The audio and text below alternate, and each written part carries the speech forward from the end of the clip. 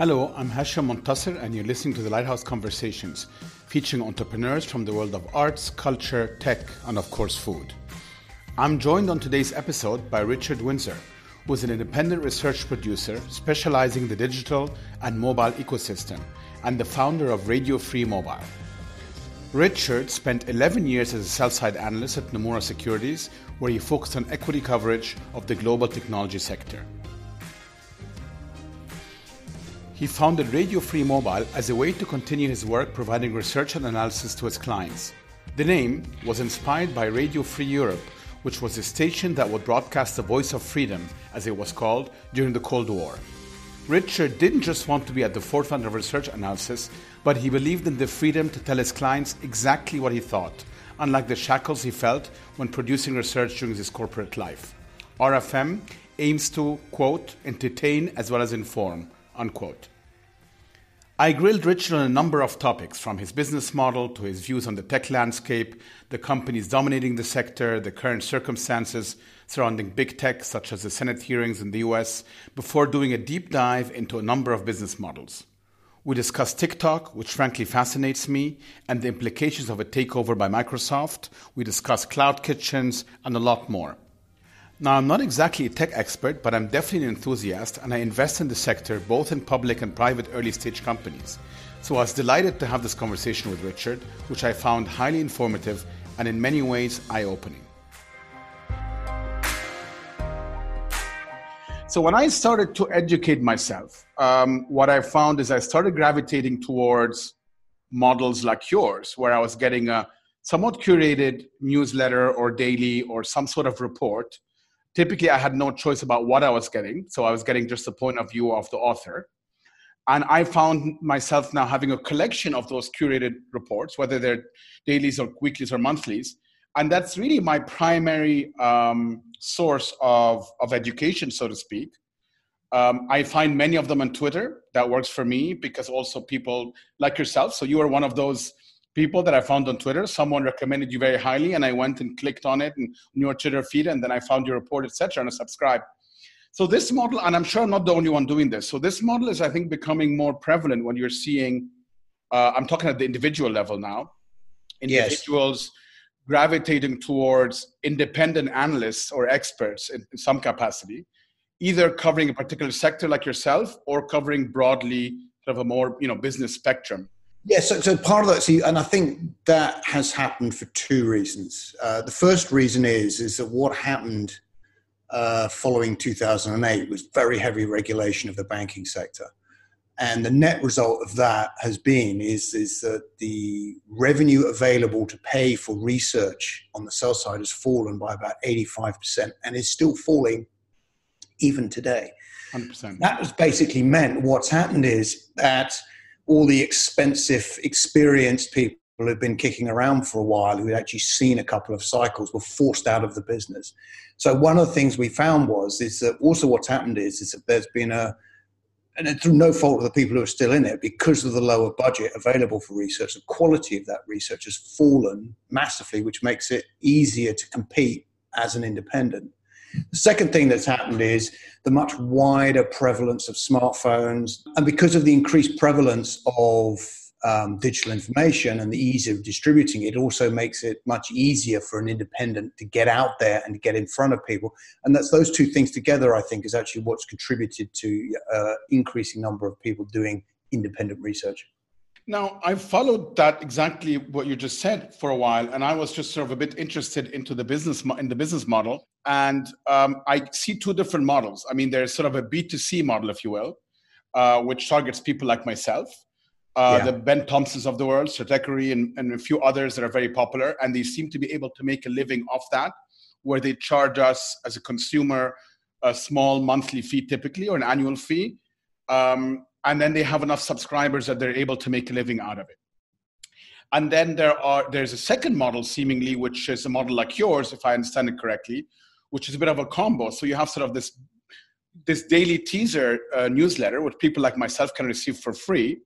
But then you have a number of tiers, primarily seemingly targeting B2B, so corporations that are at obviously a higher fee, and you offer them many more things with it. So it's like a plus. radio free, plus version. Why did you decide to go for that model, if I described it correctly? To be honest with you, there was a lot of trial and error that went on in the early days. The downside of the newsletter business model is, and I've toyed with it, I've thought about it, is that you need a serious amount of volume to make to make it worthwhile. And that is actually very difficult to achieve. And Ben Thompson, he's good, and he's been around a long time doing this, and he's very well known. And there's not many like him that have made it work. Exactly. It's very, very difficult to make that work. And so what I found was my starting point was I was actually selling individual pieces of research. And what I found is that while that was okay, what I was doing is I was selling those research and then sort of doing consultancy on the back of that research. And one thing I found was it was very, very lumpy. So, you could have 1 month that was absolutely fantastic and then nothing for 6 months. There's nothing necessarily wrong with that other than it gives you no visibility. Yeah. So, when someone turns up in month 4 and says, "Yeah, I've been paid for 6 weeks. Do you want a job?" You don't know what to do. Whereas what I went for, and I kind of fell into it by trial and error, is the way it works is the research product, think about it as a big cake. The daily that you've been getting is the icing on that cake, which gives you an indication of how the product thinks, what kind of its opinions are. But if you actually want the cake itself, which is, the real meat and the evidence that sits behind all of these views and opinions that we have, you need to subscribe to the product. And the best way of doing that is basically it's an annual subscription-based product, which is you pay one fee for the year and you get everything for the year plus an allocation of time dedicated to you for any kind of other project you think. And I do all sorts of things. It's like we do executive teach-ins, we do briefings, we do webinars, we do investment due diligence, we do strategic assessment, we do product roadmap, strategy, all that kind of things that sort of kind of like tied to the research product that people could use to develop their products, their strategy, their thinking, and so on and so forth. And what's the profile of a typical customer that seeks that product? In my case, it's pretty much large cap technology. Globally? Yes, globally. I mean, almost all my revenues come from the United States. The vast majority of my customers have a market capitalization of over $20 billion. And so from that perspective, it's a nice position to be in because that product has a relatively high selling price, which means you don't have to have that many customers in order to make the business model work very well. And do you get any customers that come sort of through the daily newsletter? In other words, it lands in their inbox and then they're like, well, I actually happen to run a large company and now I want your full stack? Yeah, so let me tell you, the daily is that's exactly what it is. I consider it the 2 hours or so I spend writing the daily every day. I consider that to be like my allocation to marketing. Other than when I'm on the road, which I'm not on the road at all. But the process is very simple. Is you meet someone, you get introduced to someone, so on and so forth by someone else. You sit down with them, you meet them, and then you say, "Would you like to take the daily?" And they go, "Okay, all right, fine." Fine, have another daily, we'll see how we go. Then you come back 4 months later and the conversation is, "Oh yeah, we love it. What else you got?" I think it's phenomenal and congratulations. I mean, the reason I love it is, to me, at the end of the day, whenever in any business, when you see quality prevailing, and I think the testament to that is people are willing to pay for it, frankly, that's always a great thing. Thank you very much. That's brilliant. Now, just to add one more piece to this puzzle, and then we'll move on to your views. You also invest yourself? Yes, not actively, I have to admit, but I take long-term strategic positions. Yes. You usually, I mean, and lately it's been more sort of saying, I would not own this. We'll talk about this in a minute. But when you do own something, do you actually, announce it, or do you keep those sort of private in terms of where you invest? Because some do both. It's no big secret. If I actually own something, I will write it down. To be honest, what I haven't done much of at all is direct investing. Actually buying the direct equities themselves. It's been more where I've actually taken big investment decisions for my own portfolios. It's been much more around the actual asset allocation of where it goes. Okay. So not too many direct positions. No, very few, in fact. Okay, which brings us to one elephant in the room that we spoke about the other day, which was Amazon. We'll start with that. That's always fun. And you mentioned to me that there was a period of about a week when COVID really, whether it's in March, I think, or 10 days, something like that. Yeah, it's about 2 weeks, I think. 2 weeks. Okay, well, I'm being harsh. There was a period of 2 weeks where you would have owned Amazon before it went back to where it is now. Let's sort of unpack a little bit, and we're going to talk about a few companies that I think will be fun. Clearly, many of those companies, certainly in the last couple of years, have defied gravity in terms of the valuation, in terms of the richness of that valuation, presumably. People have different views. Maybe an explanation, I want to hear your view, is that many of them start in a sector and wind up being in multiple sectors. When you are doing a typical, this kind of cash flow, any other analysis of the company, you are looking at what they're selling currently. Now, Amazon, which is a case in point, is a company that converted a number of its cost drivers into revenue lines over decades. And that has been a phenomenal success. So if I'm looking at Amazon day 1, 2, and 3, they are selling books, they're selling goods, etc. I can do my DCF based on that, come to valuation. Amazon all of a sudden goes to the cloud. That's a whole different revenue line, huge market, etc. How do you manage that tension? Because you can only put a price tag on what they have today, but you know that some of them, Amazon, a great case in point, is very, very innovative. So maybe this valuation is supported by a potential stream that's in the future that we don't know anything about yet. Yeah, yes, you can make that argument. And where I get wary of that argument, and I'll come back to Amazon specifically in a minute, is because that's exactly the same argument everybody trotted out in 99 and 2000 with all those internet stocks. The way I look at it, I'm a value-based investor. I always have been a value-based investor. And the thing about it is that if you do a DCF, when you do a DCF, you are actually valuing future cash flows and discounting them to their current value. The issue with Amazon is, from my perspective, as a value-oriented investor, is this company has a long habit of not making any money at all. And the problem with that is, quite simply, is that, a value-oriented investment basically means is that a company needs to make money to have any value. If a company never makes money, its value is zero. It has no value, or from an equity perspective. But it has a positive cash flow. Yes, Amazon's cash flow has been good from that perspective. Yes, it has been very good. So that's valuable. It is valuable. I just don't think it's worth the 1.6 trillion that it's worth today. The problem is, and again, you see, the way I would also look at it from a valuation perspective is, let's just say there is a new revenue stream for Amazon that is 5 years away that nobody knows anything about. Should that really be priced into a stock today? The market is supposed to price in the available information that exists. 100%. And I agree with you on the theoretical kind of framework. The reality of it is, what we've seen in a number of those stocks is exactly that, right? Two things. One is the point you made, the first point, which, I'll push back here a little bit, and I would just take the counter argument. I would say, well, Amazon could have been much more profitable much earlier. It just keeps investing. And therefore, the bottom line has been always, and investors, and Amazon especially, it's a very, very much of a unique case. Investors over time learned to celebrate that. They didn't always understand the stock. Amazon was stalled as a stock price performance for many years because investors punished it for exactly what you've said. But then that changed, and today it's been celebrated. So I'm just saying, because I see both sides of the argument. I'm like you, trained to think of it from a valuation perspective, even if I'm not an analyst. As a buy-side investor, that's certainly how I would buy things.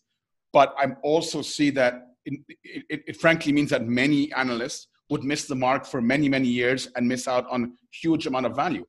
I am the first person to admit that I have got Amazon catastrophically wrong. Yeah. Absolutely, totally wrong. Simply because it has been an absolute stellar share price performer, and I've hated it all the way up from an investment because it doesn't make any money, and I've got that completely wrong. What that really means is Amazon in many ways is a momentum thematic, sentiment driven share. And underneath the company, so really the issue is that what is the company assuming in the long run in order to hold up a valuation of 1.6 trillion? And the answer basically is an awful lot. But that's not how the market is looking at it. The market right now is looking at Amazon, a number of these other stocks of, where the hell am I going to invest? The only thing I know that's happening is everyone's stuck at home, so let's just buy them and hope for the best. Yeah, and tech has become the new treasuries, in a sense. Yes. It feels safe. They have cash. They're growing very fast. It seems a hell of a lot safer than buying GM and certainly than buying U.S. treasuries, which give you zero yield. U.S. treasuries are not yielding you anything at all. Exactly. Worth anything. So the flight to quality has moved to tech, and that's part of the explanation. Yes, and that's from a sentiment perspective. I can totally get behind that, but when also a flight to quality is also supposed to mean is there's a lot of fundamentals down there that basically means if things go catastrophically wrong, that the share price won't collapse. Now, if things do go catastrophically wrong at Netflix, for example, or Tesla, the share price will collapse. So it's more about, I think it's personally, it's more about a sentiment one-way driven.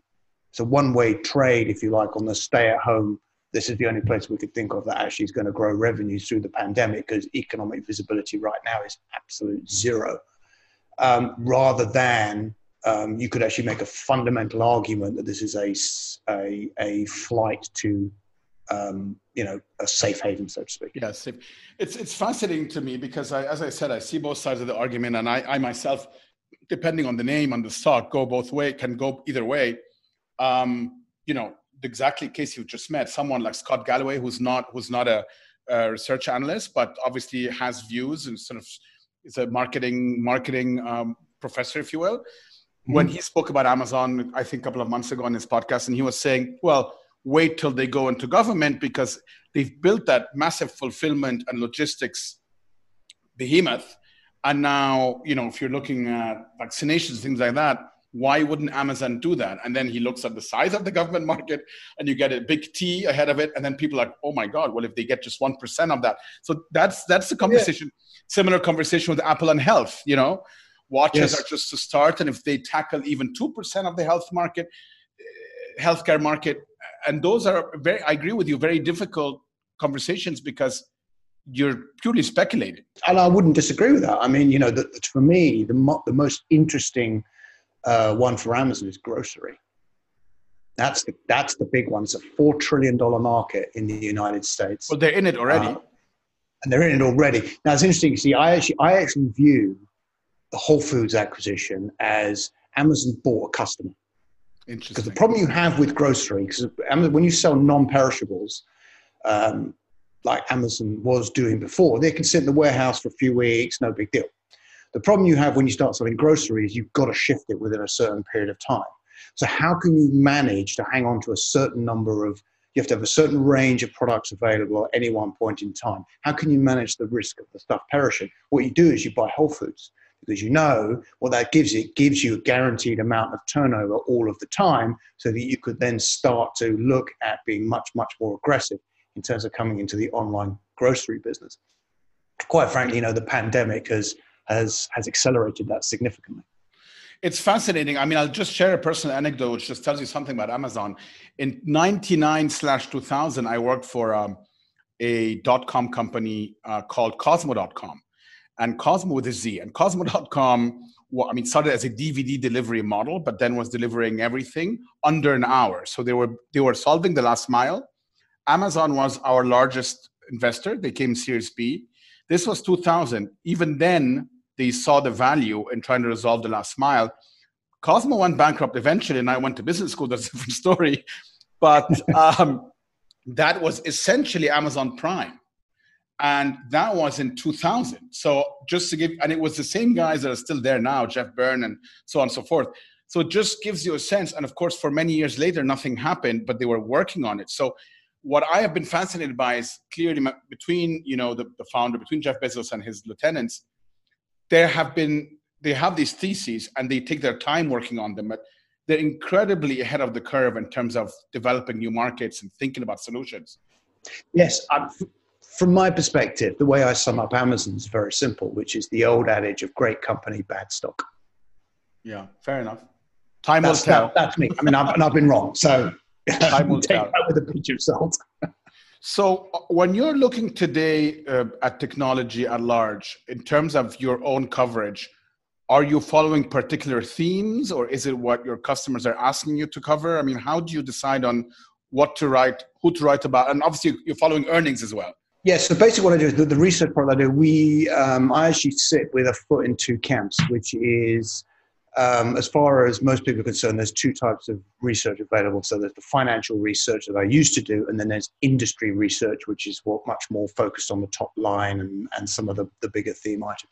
I actually kind of do both, because I used to sit on the sell side, and now I sit more on the industry side. Sure. And so I span both of those camps.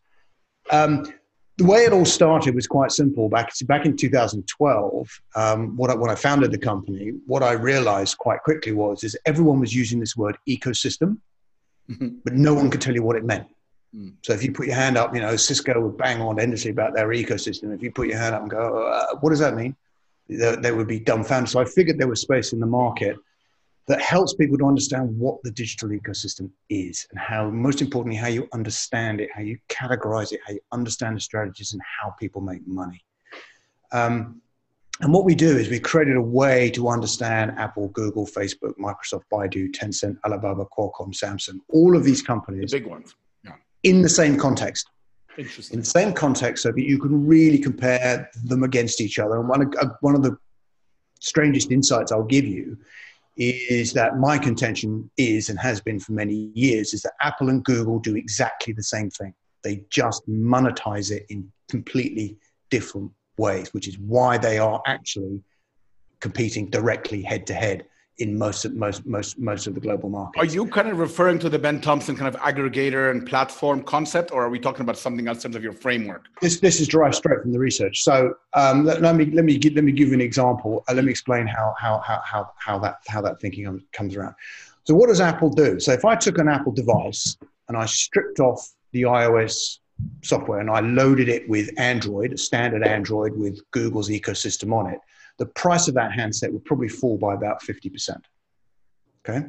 So what is the 50% extra price going towards? It's going towards people paying for access to the Apple ecosystem. When we mean ecosystem, the ecosystem is a digital experience that holds together all of the experiences that people use to live their digital lives. And they're curating it as well. Yes, to a degree. Because Apple have some of their own services, but then also, of course, they are completely dependent on third-party developers to enrich the ecosystem. And most importantly of all, provide that really long tail. Now, if you look at, so basically a large part of Apple's profits comes from Apple monetizing its ecosystem. Yeah, okay? Services, sure. Through hardware. Sure. You then look at not necessarily the services that it sells, but just people pay because services people pay extra for those services. Sure. It's the premium price that people pay to get access to Apple. Now, if you look at Google, what does Google do? Google characterizes the internet and then basically sells targeted advertising on the back of its understanding of what people do. What does Google actually do? What they're doing is they've created an ecosystem. They give you the ecosystem for free, and you enter into an implicit bargain or explicit bargain with Google that I will consume your advertising in return for these services. So effectively, the way Apple does it does the same thing by selling a device at a premium, and Google does it simply by selling your data to advertisers in order and for which you are happy to consume the advertising in order to get access to their services. So actually, they're doing exactly the same thing. It's just the methodology of that monetization is very different. So 2 questions here. Question number 1, in terms of Google, as consumer behavior shifts and many of us no longer go to that search box as a first step, and perhaps go to Instagram, perhaps go to Facebook, Amazon even, would that hurt Google over time because you're no longer kind of that first entry point?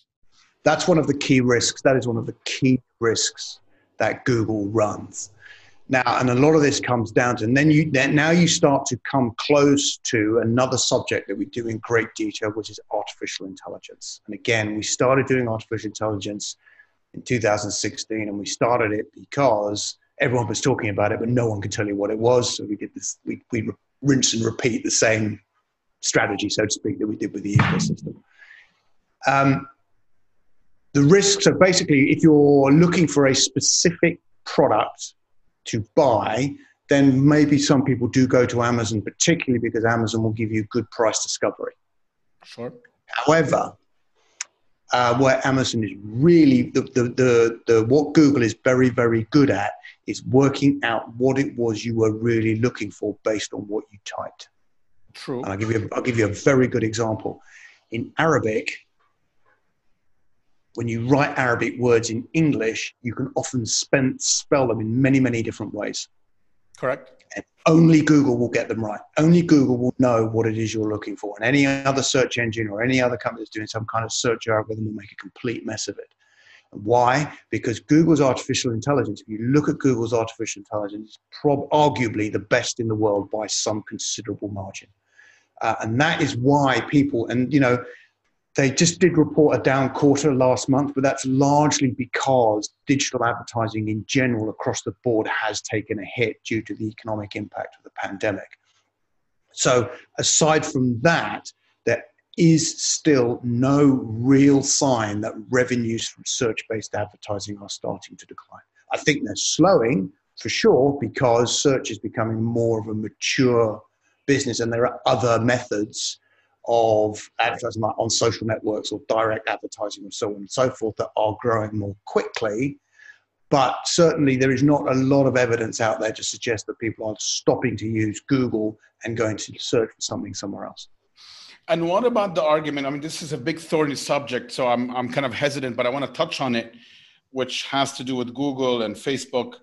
And Apple, to some extent, stands on the other side of this, which is the issue of obviously privacy and the issue of also kind of it's the Wild West out there. We can't control what people want. So, I mean, particularly I'm talking about YouTube here, which is owned by Google, where their argument is similar to Facebook because, you know what, it's a free country and free system and anyone can upload whatever they want. And we can't really spend our time policing this. Apple apparently, and you know more about this than me, but on their new phones and new headsets and so on, will enable many of us to actually control our privacy settings in a much more explicit way. So that starts sort of an almost stark contrast. And Apple has obviously positioned itself generally from a PR perspective as kind of I guess say pro privacy. Yeah, exactly. So how do you, and that's a very big subject, but what do you make of that? Yes. Now, interestingly, see, Apple loves to get on its high horse about how we are the privacy play. Yes. The beauty part of it is that Apple's business model allows it to be the privacy play because they've already clipped your ticket when you bought the device. Correct. So they've already been paid. Now, the way I view this thing is, engagement with Google services, engagement with Facebook services is entirely voluntary. Yes. And so from that perspective, now there's children, there's all sorts of other people that, Yes, again, my position on that would be is that, children getting access to inappropriate data on Google services or Facebook services is not really the responsibility of Google or Facebook, but their parents who should be monitoring their activity and keeping them safe. It's parental responsibility. Now, there have been definite breaches where they have basically said, we will not use your data for this, and then gone and done it anyway. Facebook in particular. Or disinformation in politics, as we all know, right? To just plain wrong information that's out there, that's been sponsored on Facebook, and they're saying this has nothing to do with us, and it's just wrong information, misleading.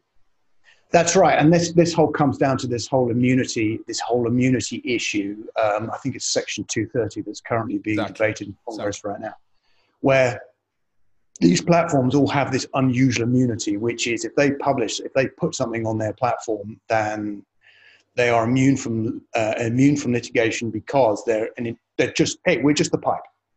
We're not responsible for it. We're just the pipe. So we're letting everybody publishing equally. Whereas a newspaper has an opinion and they have editorial control. So consequently, they are responsible for stuff that they publish and they don't have that immunity. The question that is out there today, and this is where you get into this whole free speech versus hate speech argument, and there's a very difficult balance here, is to what degree can you police what is called hate speech before you start to limit free speech, and therefore you should lose your immunity under Section 230 and you basically become a publisher.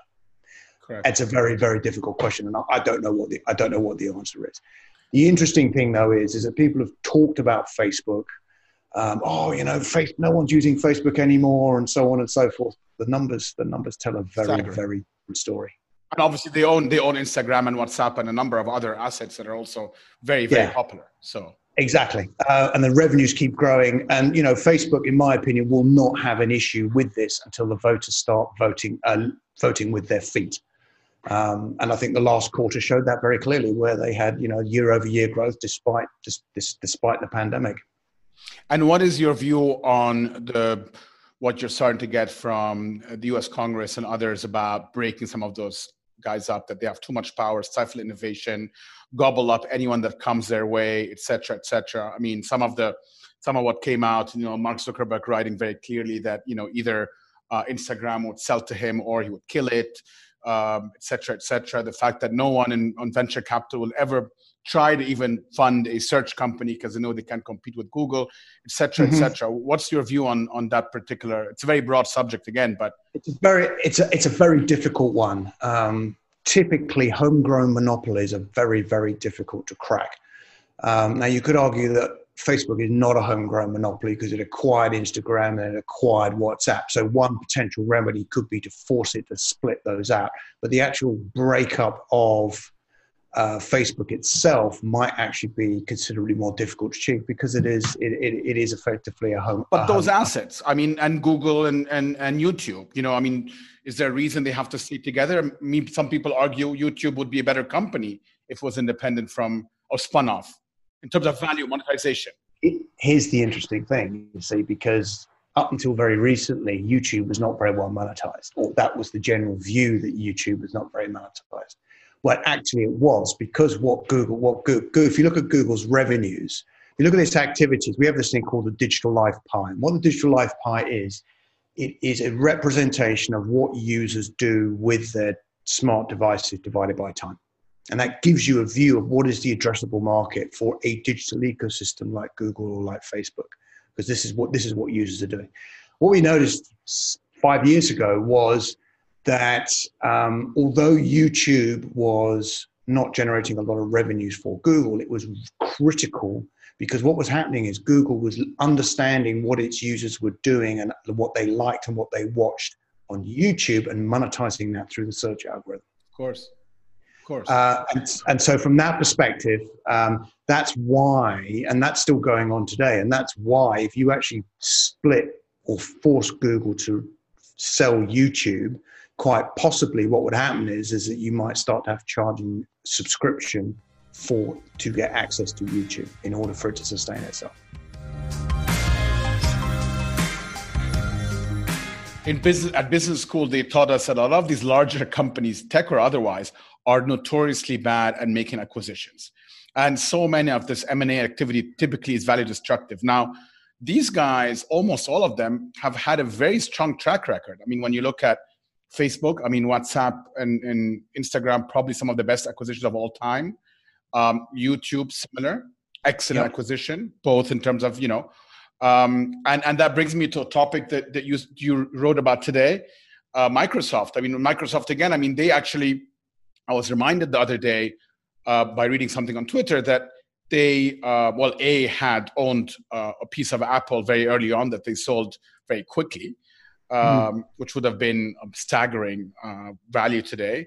But they also held on to Facebook stock for about 10 years. Yes. And made 10x on their investment. Now, Microsoft is obviously in the news because of TikTok. Mhm. Walk us through your thinking about what's happening here. A little bit about your views on TikTok as a standalone company or as part of ByteDance, and then what the rationale for Microsoft is. Because as you rightfully said in your piece, Microsoft has largely been outside of the consumer-facing business, maybe the exception of Xbox and a few others. And it's not consumer-facing, sorry. I know what you mean. The one thing I would say generally about acquisitions, though, is certainly with these large tech companies, you never get to really hear about the turkeys. So believe you me, Google has done plenty of turkeys. Yeah, you're probably right. We probably hear more about the winners. Yes, you Because do. many of them are smaller companies or undisclosed or whatever. Fair enough. Yeah, I know, and even there are several instances where Google has flushed billions of dollars down the drain. So, Yeah, that's actually true.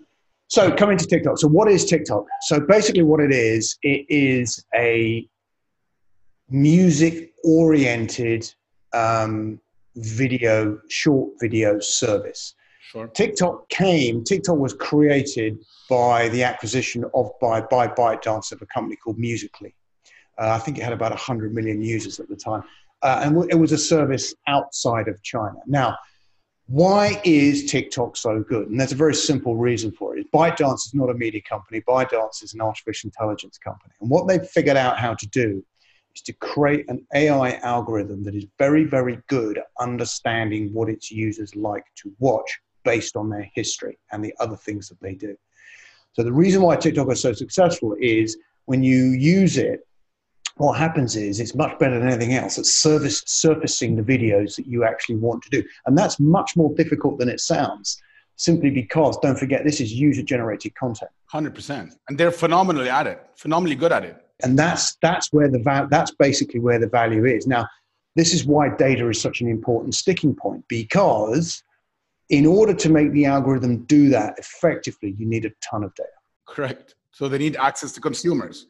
Exactly. That's what the fight is all about, is we don't want TikTok to operate in the United States because we're frightened that US consumer data is going to go back to China and into the hands of the CCP that will then be used against them or against us.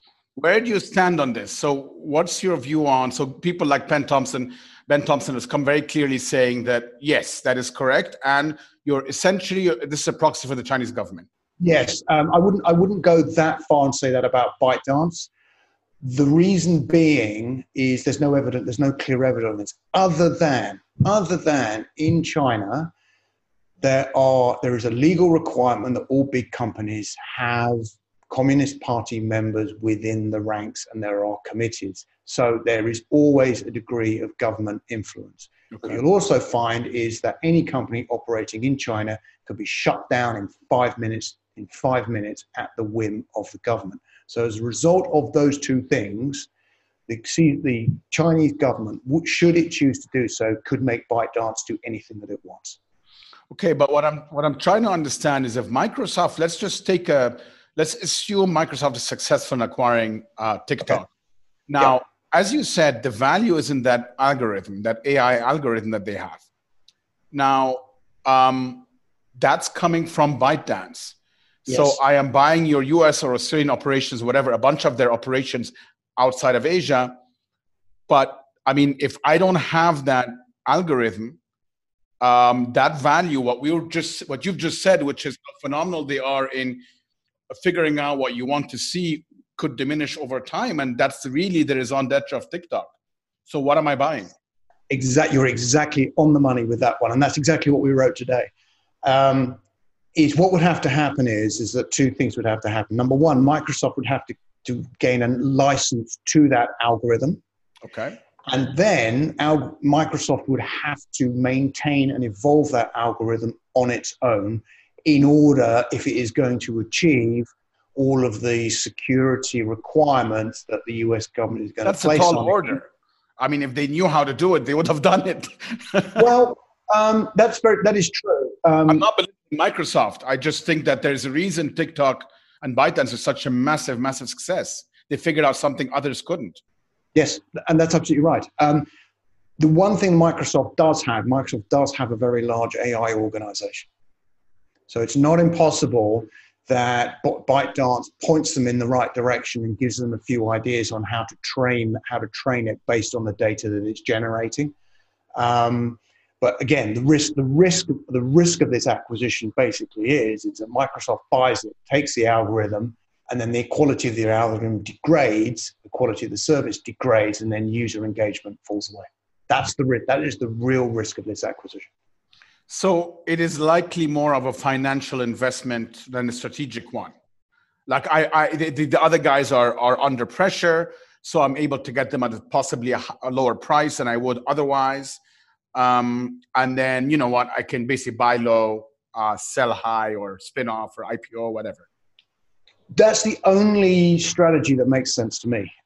If you look back through history, Microsoft has had a number of goes at creating a digital consumer-oriented ecosystem like the one Apple has, like the one Google has, like the one Alibaba has. And it has failed and spent a vast amount of money in the process. The acquisition of Nokia was the last one. That was Ballmer, I think, at the time. Yes, that's right. Now it's relatively well known that Satya Nadella, the CEO of Microsoft, far more sensible. He hated that transaction. Yeah. And if you look at when he came in, the first thing he basically did was, we're not doing this consumer stuff. Let's play to our strengths, move towards the enterprise, de-emphasize consumer. And to his credit, it's worked spectacularly well. He's massively increased the market capitalization of Microsoft in the process. However, inside Microsoft, there's still a couple of vestigial bits left over, which is Bing. Bing makes some sense because Bing generates data for the AI organization, so they'll never get rid of Bing. Xbox, what the hell are they doing with Xbox?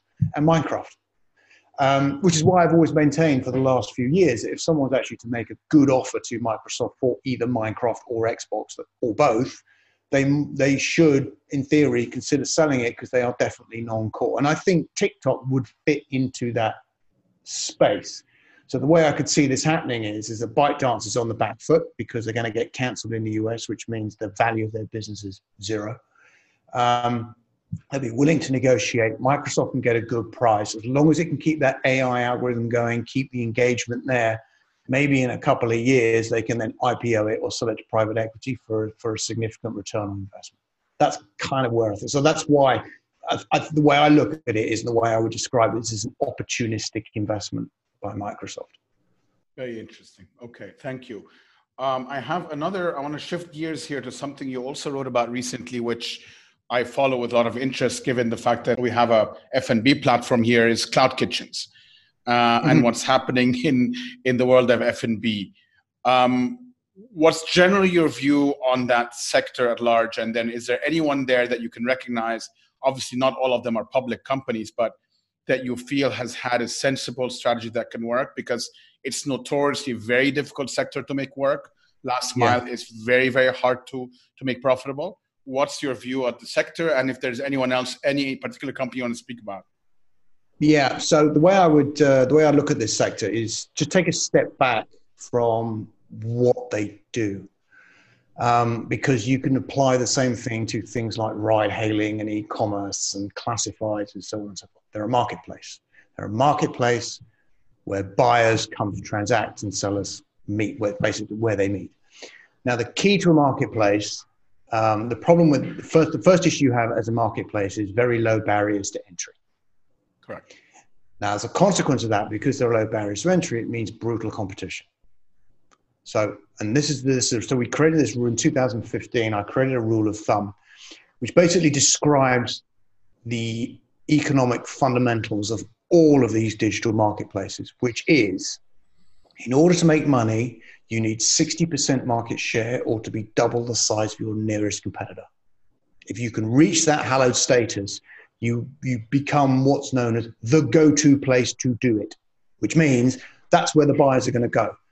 Also means it's where the sellers are going to go, which means you can charge a little bit more to the buyers and a little bit more to the sellers on both sides, and you can make an awful lot of money. So eBay, Airbnb, etc. They're very successful marketplaces. Yes, the best example of this is actually, ironically, is Craigslist. The reason why I bring up Craigslist is because the user experience is horrible. Correct. Awful user experience. But it doesn't matter because everyone goes there anyway. The value is so high. Yes, because that's where you go. Now, that's why food delivery, coming back to your original question, has actually been such a bloodbath is because what's going on now, you've got so many players all fighting each other with no one being able to really get a big advantage. And that's why, the recent transaction that Uber Eats was going to go through, that would actually give them a significant position. So that's really what you're looking for, is you're looking for a company, or you're looking for one of the providers that has the prospects to get to that 60% share or double the size of the nearest competitor in order to actually make some money. Other than that, you're basically looking at a race to the bottom and a complete bloodbath, quite frankly. Yeah, and it's difficult because you have also regulations, right? Because a lot of these guys are becoming, as you said, Uber Eats tried. Amazon tried with Deliveroo in the UK, and I think it finally passed with COVID, or maybe just before, because Deliveroo was probably suffering. I'm guessing it's a private company, but it's not. I agree with you. You need to get to that scale, and it's unclear whether the regulators will allow that scale. Hence, you could have a bloodbath for a very long time. And I must say, I don't really understand what the regulators' objection is to it, to be frank. Quite simply because if you create an effective monopoly and they start charging too high price, you're just stimulating competition. Someone else can start. Oh no, we can come in at a lower price, and it's not as if even if you're a monopoly that you can't come in and compete if the monopolist starts to get. It's not like Microsoft had this lock on the operating system on a PC, or Apple's lock on the iOS ecosystem. These are real big barriers, but something like this, the barriers still remain very low.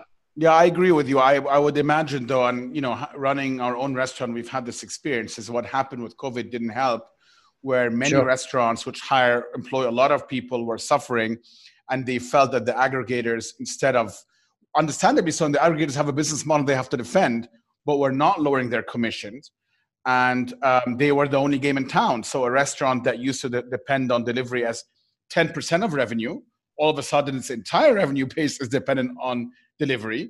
They don't have their own distribution direct channel, D2C. They go through Deliveroo, Uber Eats, etc. And those guys were still charging 30, in some case 35, let's say between 20 and 35%. I think that created a big backlash. And I agree with you. It's not necessarily a regulatory issue, but probably, I'm guessing again, put a really bad taste in people's mouths in terms of that they are strong-arming smaller businesses. That probably didn't help. I'm sure it didn't help. Although, you could equally say is if they're charging 40%, arguably, the small businesses should club together and create their own. I understand it's difficult to do that, but that's arguably where it would go, right? I think they are, and there are a number of attempts to do that. But as you well know, in a marketplace, the supply was always on these platforms. And for all of us, I know perfectly well how to go to my own restaurant and click on one button on our Instagram feed and order directly. And yet I find myself going to Deliveroo because the user experience is so, automatic. It's the go-to place. That's right. Go-to place. So anyway, that's the power of the marketplace, yes. Thank you so much. It's been a great conversation. Really appreciate having you on. Thank you. Anytime. Thank you. Good. Have a good rest of the week. You too. Thank you for joining us on the Lighthouse Conversations. This episode was hosted by me, Hesham Montasser, and produced by Chirag Desai. If you've enjoyed listening to us, please consider leaving us a review on Apple Podcasts, as it really helps other people discover the show. You can stay in touch with us on Instagram at @thelighthouse_AE and listen to the show on any of your favorite podcast players. Or you can listen to it on our website at thelighthouse.ee/podcast. We'll see you in 2 weeks.